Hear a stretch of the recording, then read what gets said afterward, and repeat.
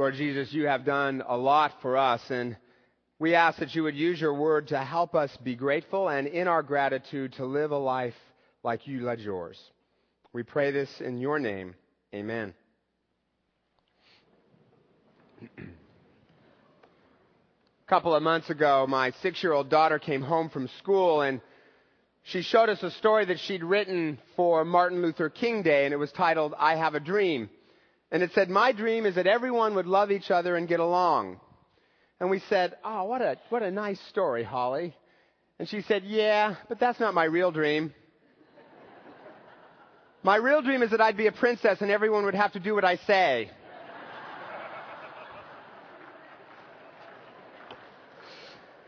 So I wonder if people who don't believe in sin have children, right? But I know where she got it from. She got it from me.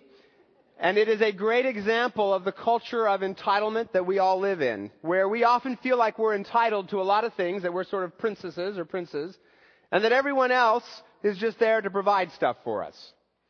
We are continuing a series of sermons called Counterculture. How do we live counter to the culture around us in refreshing ways?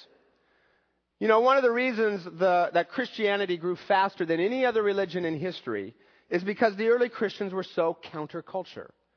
They did things like care for the poor, or take care of plague victims, even at the risk of their own lives. They had joy even when they were facing persecution. And as a result, people flocked to Jesus, even though being a Christian could get you killed. How can we live that kind of life, that kind of counterculture life that gives us that much joy individually and that shows Jesus to the rest of the world? And certainly one of the ways that we as Christians could do that and be a breath of fresh air in our culture is to refuse to buy into the culture of entitlement that is all around us. It is everywhere, isn't it? I mean, just watch people race toward the one available parking spot as if it were marked reserved especially for them. Right? We sort of feel entitled to it. This weekend, my parents were visiting, and a lot of times when they come, my mom brings chocolate chip cookies. But she didn't do it this time, and so my son asked, where are the cookies? And what's embarrassing is I kind of had the same thought myself. Only I was smart enough not to say it out loud, right? I felt entitled. My son felt entitled. I love the scene in a Charlie Brown Christmas show where Sally is writing a letter to Santa, listing all the things she wants. And finally she says, if it's easier, just send money. Right? 10s and 20s would do. And Charlie Brown walks off in disgust and she says, what?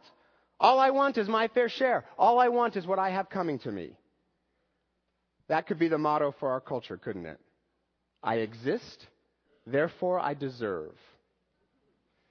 And that sense of entitlement creates a lot of problems. A lot of problems in schools and businesses and even churches where 20% of the people are doing 80% of the work, and those 20% get burned out and feel used. It's a problem in friendships and in marriages as we start to have inflated expectations of what the other person should do for us. And of course, they have expectations of what we should do for them. And pretty soon everybody's mad at everybody. And it can be a problem in our faith if we start to believe that God owes us something. You know, that it's not enough that He came Himself in the person of Jesus and died for us so we could be reconciled to Him. But He also owes us. He owes us a good job, a good car, a great retirement, all that stuff. I remember once being on vacation and praying for good weather so I could enjoy the beach. Now, my theology got better after that, but now, I want to be clear, yes, God cares about every aspect of our life, and He wants us to talk about every aspect of our life with Him in a relationship. But in that moment, I wasn't viewing God as someone I had a relationship with. I was viewing Him as a vending machine to meet my sense of entitlement. That sense of entitlement causes a lot of problems. And the result for us is a lot of stress as we keep grabbing on to what we think we deserve, broken relationships as we sort of step over each other to get it, and feelings of disappointment, envy, and bitterness because sometimes we feel like we're not getting what is owed to us. But in the passage we just read, the Apostle Paul tells us some really good news. That if we know Jesus, and if His Holy Spirit is living inside of us, then we can imitate Jesus and be like Him. And when we do that, Jesus provides an antidote to our culture of entitlement and all the pain it causes. And the first antidote is this. Jesus empowers us to get our eyes off of ourselves and look to the needs of others, which brings us joy. Paul says in humility, value others above yourselves, not looking to your own interests, but each of you to the interests of others. Now, before I go further, let me say what that passage does not mean. That passage does not mean that to value others more than ourselves doesn't mean we put ourselves down. It doesn't mean we're so focused on serving that we neglect our own needs. What Paul is saying here is that the Holy Spirit empowers us to imitate Jesus. And Jesus, if you look in Scripture, he always took care of his own social, emotional, and spiritual and physical needs. And we should too. But if Jesus is our model, Jesus also looked to other people's needs as well. And if we do that, if we imitate Jesus in that regard, we'll have more joy. Because that gets us out of ourselves, and there is no freedom like freedom from self. You know what finally got me over the pain of my divorce wasn't time, it wasn't getting a new job or anything like that. What got me out of that pain finally was when, through a series of coincidences that can only be described as God, I got the chance to lead a Bible study for college guys as a volunteer. And that got me out of myself, and that gave me joy. When we take our eyes off of ourselves and serve others, we just feel better. Second antidote to our culture of entitlement is to be willing from time to time to set aside our rights. You know, we are a culture that is obsessed with our rights. I looked the word rights up on the internet, and you'd be amazed how many rights there are. All kinds: consumer rights, student rights, property rights, digital rights. Digital rights. That one came up over and over and over again. I have no idea what digital rights are, but someone's awfully worried about them. I even found the Universal Declaration of Pets rights. That's right, Fido has 10 universal rights, and don't you go taking them away. Now, I am glad that we live in a country where our rights are protected. That's a good thing. But sometimes I think that can become unhealthy if we get focused on standing up for our rights personally all the time. And you see it in some of the silly lawsuits you hear about, right? People just so adamant about their rights. You get all these weird lawsuits. I read about one just a little while ago about a psychic in the Bay Area who was suing her doctor for $1 million because he gave her a CAT scan and she said that impaired her psychic abilities. Okay, she's a psychic. Shouldn't she have seen that coming?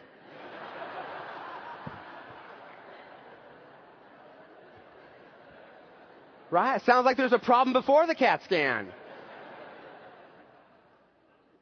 We are tearing ourselves apart as a country and individually by constantly grabbing onto our rights. That's my right, it's my right, don't take it away.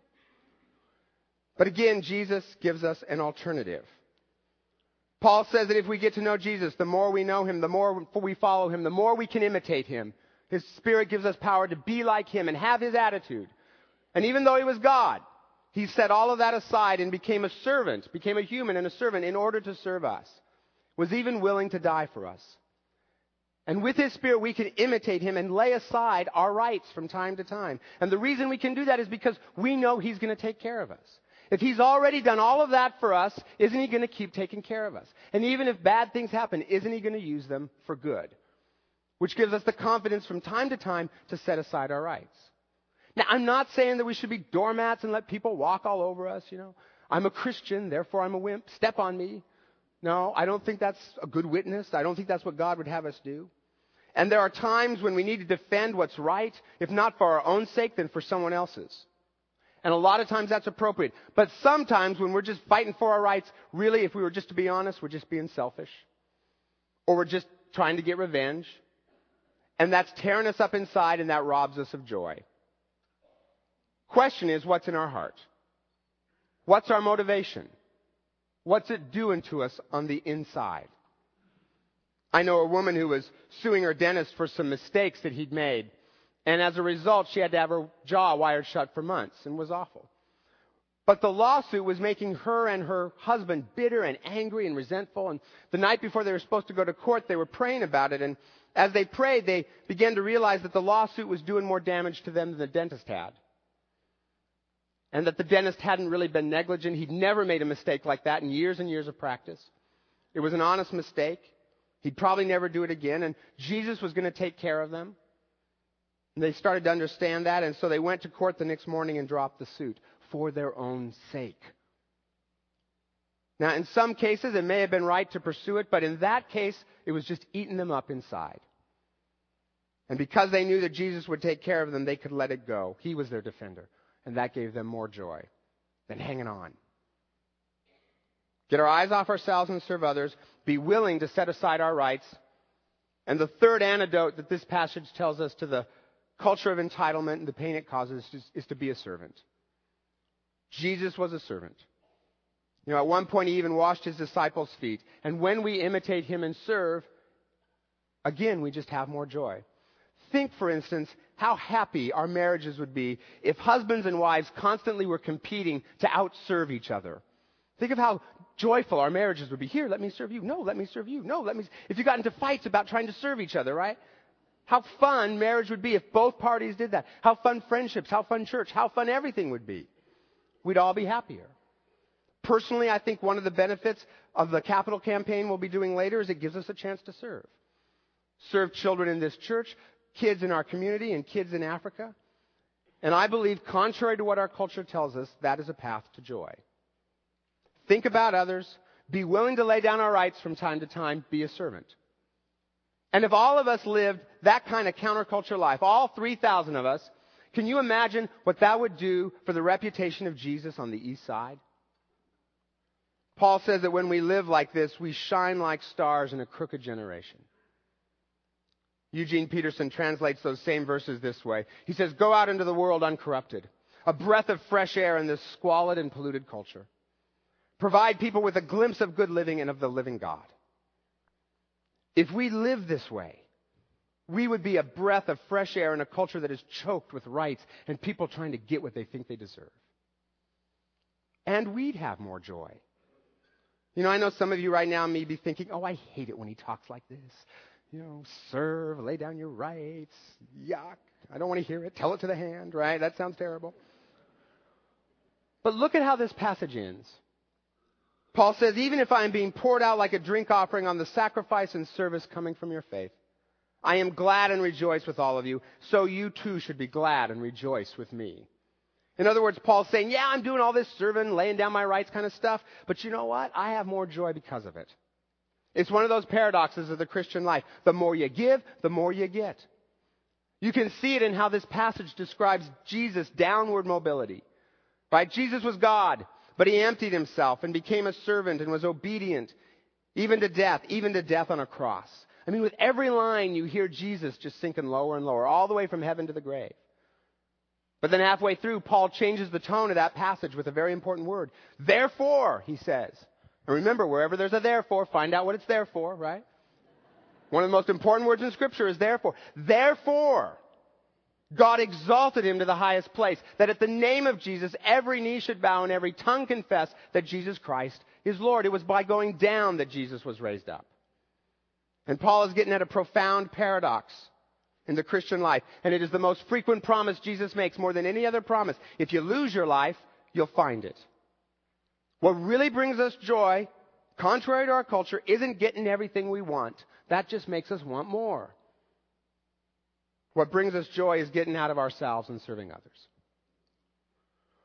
One of my favorite people in this church is Colin Bennett. He's 16 years old. He's a great guy. Kind of a hero of mine. Says he wants to be a pastor someday. In fact, says he wants to be senior pastor of this church someday. So he's after my job. But I got time. He's only 16. And he and his parents gave me permission to share something that happened with them a while back.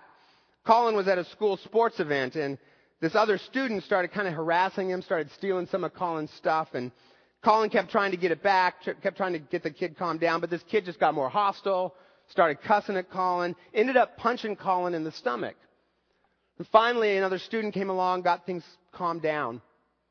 Well, in the days after that, Colin and his parents got a lot of pressure from teachers and counselors and whatnot to press charges against this kid. Because apparently this kid had a history of anger and of acting out, and so the counselors and teachers wanted them to press charges. And even the other kids were saying to Colin, press charges. But Colin and his family didn't want to do that. Colin kept saying, I don't want to press charges. That doesn't seem like Jesus. But I don't want to do nothing either. That doesn't seem good. This kid might just keep doing it. He said, I just want to get him some help. Isn't there a third alternative? So they started praying about it. And they got some advice from Frederick, who works here at Eastside Academy, our school for at-risk kids. And they came up with a third alternative. They decided that Colin's mom would call this kid's mom, and they would just talk mother to mother. That would be the least confrontational thing to do. So the two moms got together. And Colin's mom said, look, here's the deal. We don't want to press charges, but we know your son has a history of doing this, and so we want to find some way to help him, not to punish him. And they talked some more, and turns out this kid's dad was physically and verbally abusive and then left the family, so this poor mom was dealing with a lot of stuff. And they talked some more, and she said to Colin's mom, you know what? You are the first person to offer to help. Everyone else has been mean and judgmental, and my son feels like nobody cares about him except for me. They kept talking some more, and Colin's mom happened to mention that she goes to church. At which point the other mom said, church?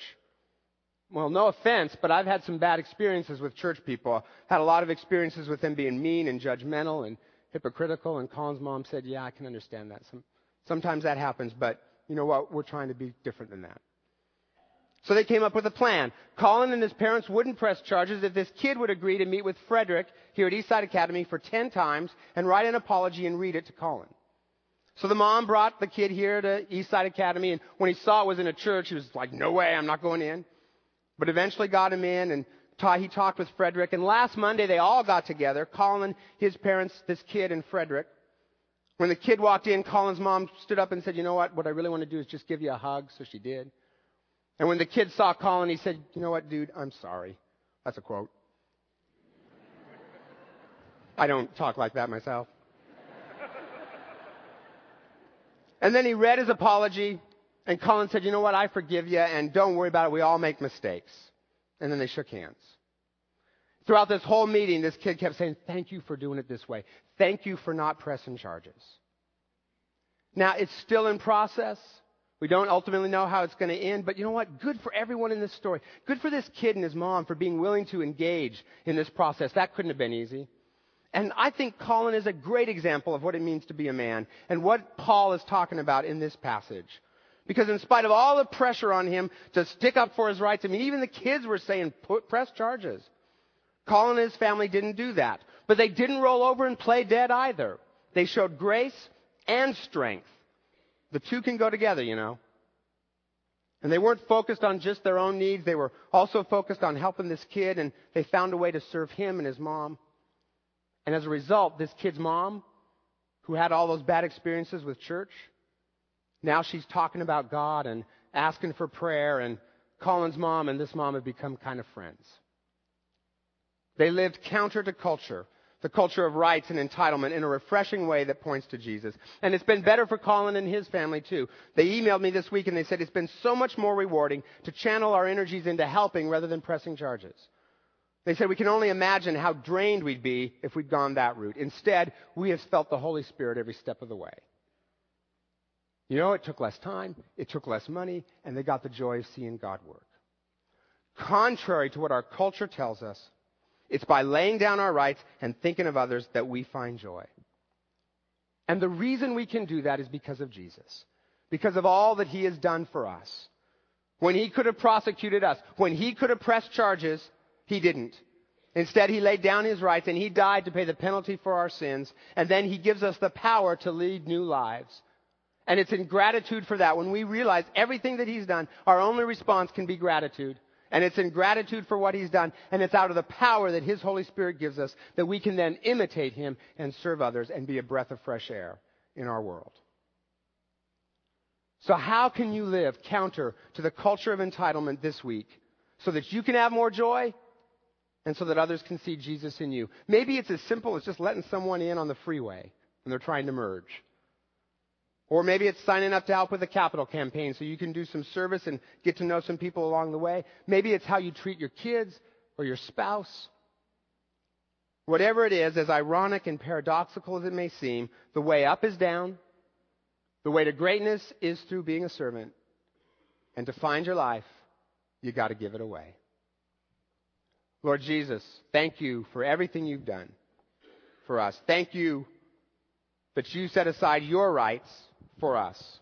And Lord, we pray that you would help us understand the magnitude of what you've done for us. And then, Lord, give us a response of gratitude and praise. And out of that, imitate you and follow you in everything we do. Please do this and we will be grateful people. We ask this in your name. Amen.